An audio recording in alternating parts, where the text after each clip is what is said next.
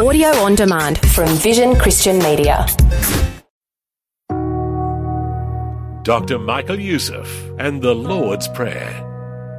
Every single day, there are millions of people who are saying the words that come from the Lord's Prayer, Thy kingdom come, with so little comprehension of the implication of what they're saying. You cannot pray, Thy kingdom come, without saying to the King, Oh King, rule supreme over my life. That's what you're saying when you say, Thy kingdom come, or else stop saying it. Familiar words, repeated sometimes by habit for centuries. Yet many don't have a grasp of what is really said. Dr. Youssef is in the heart of a series called The Prayer That God Answers. It's a look at Jesus' words in the Lord's Prayer. Today, Thy kingdom come, and how it's an invitation for Jesus to rule supreme in a life committed to Him. Listen with me. Back in March 1964, I made a decision of a changing of allegiance. Changing my allegiance from the citizenship of Satan and from the citizenship of the world system to the citizenship of the kingdom of God.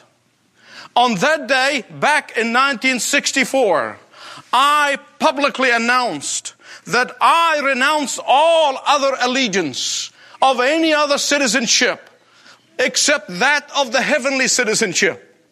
On that day, I submitted myself to the kingdom of God and the authority of the kingdom of God.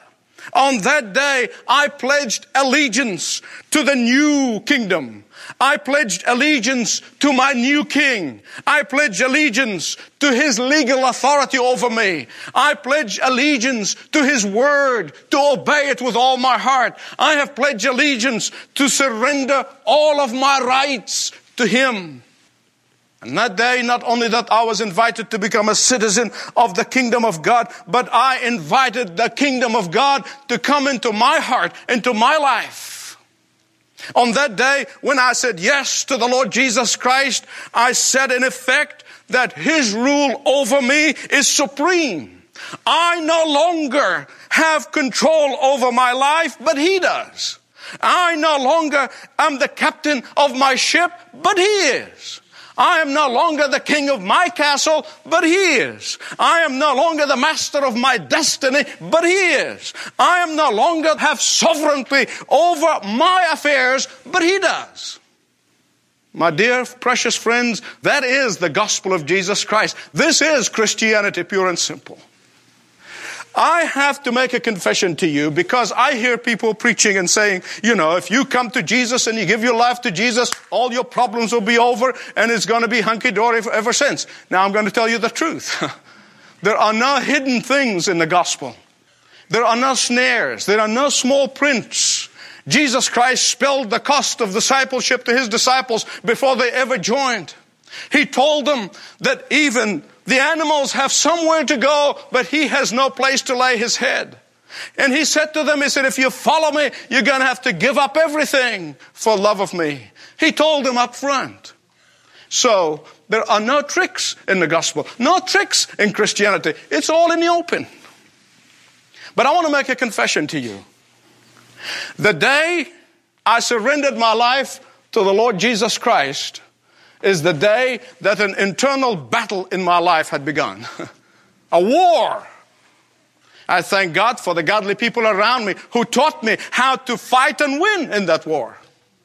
I found myself on numerous occasions, even though I surrendered and I gave my allegiance to the Lord Jesus Christ, I found myself on some occasions backtracking, trying to take some areas into my control.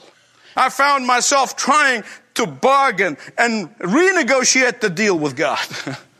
In the Middle East, we used to bargain, you know. But Jesus was a Middle Easterner too, so you can't out-bargain Him. I should have learned that lesson. On occasions, I found myself to be saying to my new king, I know back in 1964, I declared you to be the king of my life, but there are some areas I want to take control over in my life. Listen, You don't have to go to seminary. You don't have to get a PhD to know that God does not like renegotiation of a deal. And you know what? I want to tell you sadly from my side, but God in His mercy, God in His graciousness, God in His infinite wisdom, in those times when I insisted on taking control of my life, you know what He did? He says, okay, go for it. Be my guest. Fine. And then when I made botch of things, I would come to Him with bitter tears and said, oh God, why did you let me do this? Every single day, there are millions of people who are saying the words that come from the Lord's Prayer, Thy kingdom come, without the foggiest understanding of what they're talking about, without the foggiest understanding of what those words mean, with so little comprehension of the implication of what they're saying. You cannot pray, Thy kingdom come, without saying to the King, oh King, rule supreme over my life. Oh King Jesus, dominate my thoughts. King Jesus, reign in every member of my body. King Jesus, exercise full sovereignty over me. King Jesus, let your program be my preoccupation in life. That's what you're saying when you say, Thy kingdom come, or else stop saying it. Please hear me right. I want to tell you something that is of vital importance. The king and the kingdom are inseparable. You cannot separate them. You cannot say that you're a member of the kingdom of God without Jesus being the king of your life. If you mean to pray, Thy kingdom come, you are saying, King Jesus, take over. If you mean to pray, Thy kingdom come, you are putting the last nail on the coffin of self. Our self-centered prayers, that I hear it, that it makes me cringe most times. People pray, focus on their needs. They focus on their plans. They focus on their aspirations. They focus on their understanding. They focus on their little agendas. That kind of prayer offends God. Often we are like babies who know of no other world except the world of their feelings and their wants. And I want to declare to you on the authority of the Word of God, this is the wrong way to pray. You say, what is the right way to pray? Here it is. God's name comes first. Glory of God comes first. God's kingdom comes first. All of focus is God first. There are, in this world, basically two kingdoms, no third. Two kingdoms, that's it. And you can belong to one of the two, not to both. There is the kingdom of this world system that is dominated by Satan and his demons. And then there is the kingdom of God and of His Son, the Lord Jesus Christ. You are either in the kingdom of the world system or you are in the kingdom of the Lord Jesus Christ. There are no third kingdoms. There are no dual citizenships. You cannot serve two masters. You cannot be dominated by two spirits, either an evil spirit or the Holy Spirit of God. You cannot have divided loyalty as far as God is concerned. You're either loyal to the world system or you're loyal to the Lord Jesus Christ. That's it. Now, the kingdom of this world system and its master, Satan, is in opposition to the kingdom of God. But one day, the Bible said, Satan will be overthrown. He will be overthrown into the lake of fire. And God will reign, dominate supreme. You know, Pontius Pilate was confused about the two kingdom system. And Jesus put him straight. And He said to him, He said, my kingdom is not of this world. Let me ask you this. Where is your citizenship? To which kingdom do you belong? Only you can answer that. It's between you and God. Only you can answer that question. Because in the day of judgment, you will be judged only by one criterion. Which kingdom do you belong to? Did you belong to the kingdom of Jesus, or did you belong to the kingdom of this world system? Your church membership will not help you. Your denomination will not help you. Your baptism will not help you. Your religious activities will not help you. Your good works will not help you. Taking communion will not help you. Your connections and social connections are not going to help you. Nothing will help you in the day of judgment except one thing, your membership in the kingdom of God. God has only one way to heaven, and it is through the Lord Jesus Christ. I did not make the rule. He did. I don't negotiate. I don't discuss. I don't rationalize. I accept. And if you genuinely and sincerely can pray, thy kingdom come, then you're praying that Jesus and only Jesus is the king and supreme ruler over your life. And when we pray, thy kingdom come, you are basically saying three things. Number one, you are saying for yourself, Lord, you may rule, and that rule be extended in my life and in every area of my life. You're praying for yourself and you're saying, Lord, may you rule supreme in my life.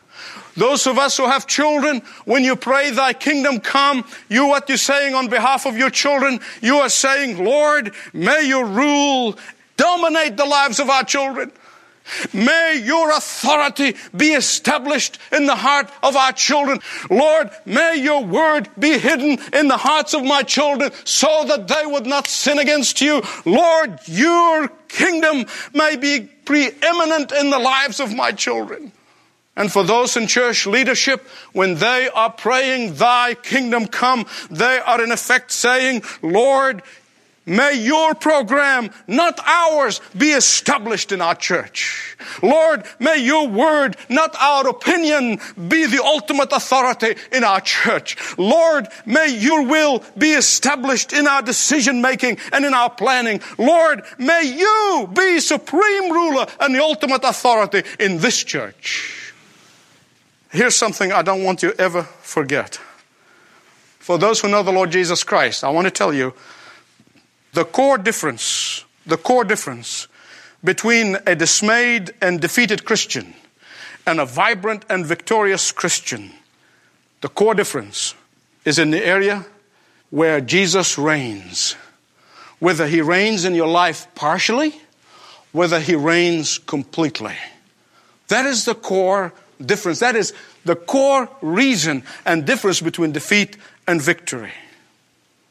I want to illustrate this to you. As most of you know, I travel overseas quite a bit, and many times I would meet somebody and say, come and visit us in Atlanta. Come and stay with us. And some people, somehow, they just take me up on my invitation, for which I'm glad. So suppose somebody comes into my house, and I say, no, I want you to feel at home. You have the run of the house. Anything you want, just help yourself to. You don't have to ask. You don't have to. Just come. You are my guest. You are my honored guest. Please stay as long as you want to. Then I leave for work. But before I leave for work, I lock up the refrigerator and the pantry and the bathroom and the dining room and the living room. So when my guest wakes up in the morning and is trying to use the bathroom and he feels this was locked, he goes to the kitchen, try to get something to eat. The fridge is locked. Pantry is locked. Try to maybe watch the news on television. Living room is locked. Everywhere he goes, all the doors are locked. He can't do a thing. What kind of a host am I? What kind of a host am I? I tell my guests to come in and feel at home, but I confined him to the guest bedroom in my house. Listen to me, please. I want to submit to you this morning that there are so many Christians who invite Jesus into their lives and they're glad to receive salvation from his hand. They're glad to be saved, but they lock him out of every other area in their life. If you say to him, Lord, you're welcome to be my Savior, but you know what? When it comes to my business, I have the Harvard MBA. I will run it myself. You are locking him out of your business. When it comes to your relationship, and they said, well, Lord, I got to be practical in this world, Lord, and I'm just going to, and you lock him out of your relationships. And then it comes to money. Say, Lord, I just got so many expenses. I can't give you anything, Lord. Well, unlock him out of your finances.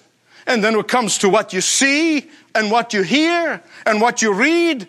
And you say, well, Lord, I just got to be informed in this world. I mean, inquiring minds need to know. And you lock him out of your mind. Then you pray, thy kingdom come. What in the world are you doing? You're saying with your lips what in practice you're not doing. That is why I'm so reticent to repeat the Lord's Prayer every Sunday just by rote, because most people don't understand what an incredible commitment they're making with their lips, but their lives are far from what they say with their mouths. The second way to pray, thy kingdom come, is when you pray for the unsaved, for those who have not come and become citizens of the kingdom of God. What you're saying is this: when you say thy kingdom come, you're saying, Lord, may the souls of the lost people who don't know you as Lord turn and believe in you.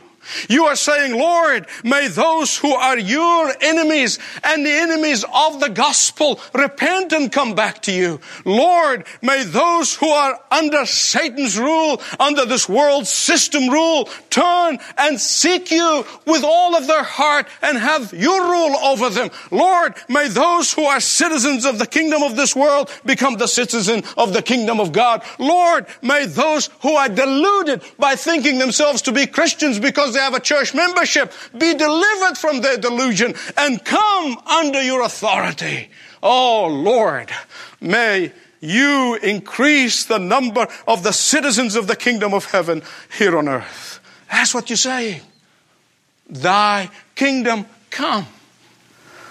When you're praying, thy kingdom come, you're saying, Lord, we know that there is absolutely nothing. Not the stock and bonds. May all my net worth, oh God, everything I have, it compares nothing to my citizenship in your kingdom. That's what you're saying every time you say, thy kingdom come. Every time you say, thy kingdom come, you're saying, Lord, I know that all of our efforts, that all of our good works, that all of our worthwhile causes, that all of our successes, that all of our education are but rubbish in comparison to being a citizen of the kingdom of God.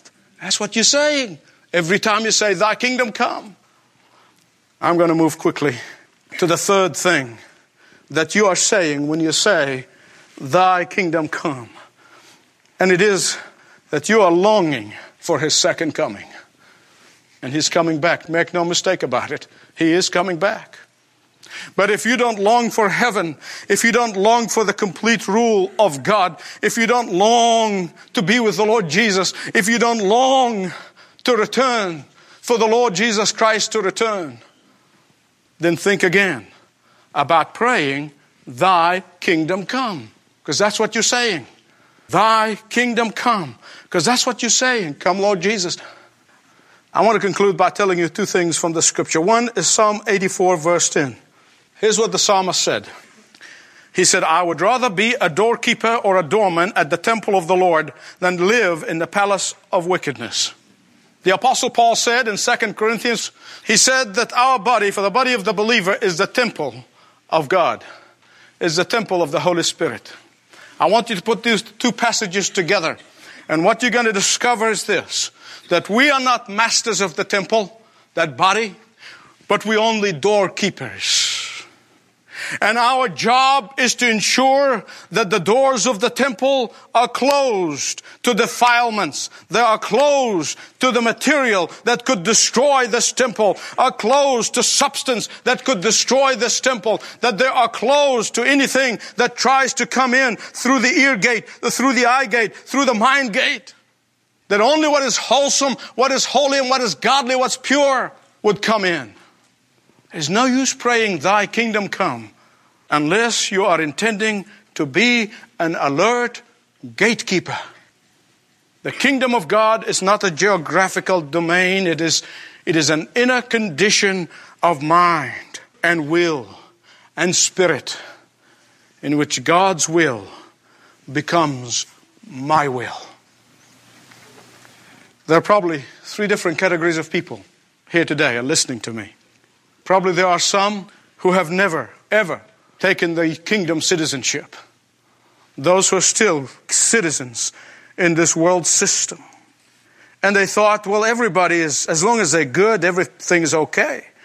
And they did not realize until this morning that only when you take Jesus as King and Savior and Lord of your life will you make it to heaven. I want to urge you, I'll urge you on my knees if I have to make that decision today. There is no other way to make it to heaven except through King Jesus. And there's probably another category of people who are listening to me this morning, and those who think that they can have a dual citizenship. 1 foot in the world and 1 foot with God. I want to tell you on the authority of the Word of God, it does not work. That is not the way God works. That is not what His Word said. He said, make a choice this day. And then there is a category that probably the most of you belong to, and it is this. Those of you who are members of the kingdom of God, a citizen of the kingdom of God, that like me, at one day in your life you said yes to Jesus, but then you locked Him out of many areas of your life. You keep saying, well, I just have to take control over this area. You keep saying, well, Lord, you should understand this is the world I live in. I've got to be practical. I want to tell you, very simply, either He is the Lord of all or He's not Lord at all. Whatever category that you fit in, as we come in prayer, I urge you, I plead with you in the name of the Lord Jesus that you will make that decision. Shall we pray? If the Holy Spirit has spoken to you, if God is whispering in your spirit, this is an invitation for you to say, Lord Jesus, I heard for the first time that only by citizenship in your kingdom and when Jesus become my King that I will make it to heaven. Those of you who say, Lord, I've been have 1 foot here and 1 foot there and I thought I can wing it. And all of those who have known the Lord Jesus and like me have said yes to Him, but they keep locking Him out of some areas of their life and say, Lord Jesus, take over. Be a supreme ruler today. Reign supreme in my life. Whatever door that I've locked up, I open to you. Here are the keys. And invite Him in. And God is so gracious. He will not invade. He will gently come in. Dr. Michael Youssef with his message, Thy Kingdom Come. It's part of the series, The Prayer That God Answers. If what you heard today has you wanting to learn more about Jesus, please take a moment and fill out a short contact form at ltw.org/Jesus. You can ask all of your questions to one of our team members through a phone call, electronic messaging, or whatever you're most comfortable with. ltw.org/Jesus. While you're at the website, take a look at what else you can do.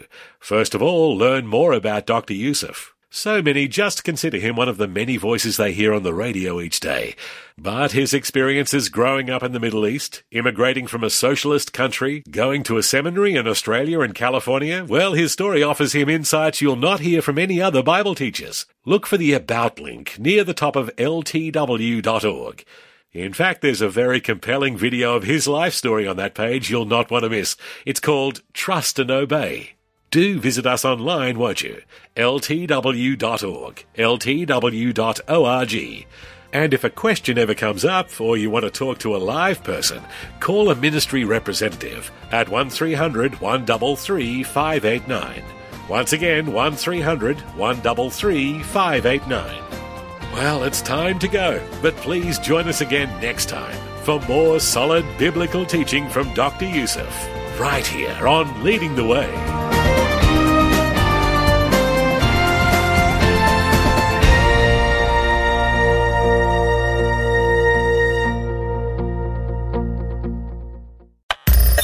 Thanks for taking time to listen to this audio on demand from Vision Christian Media.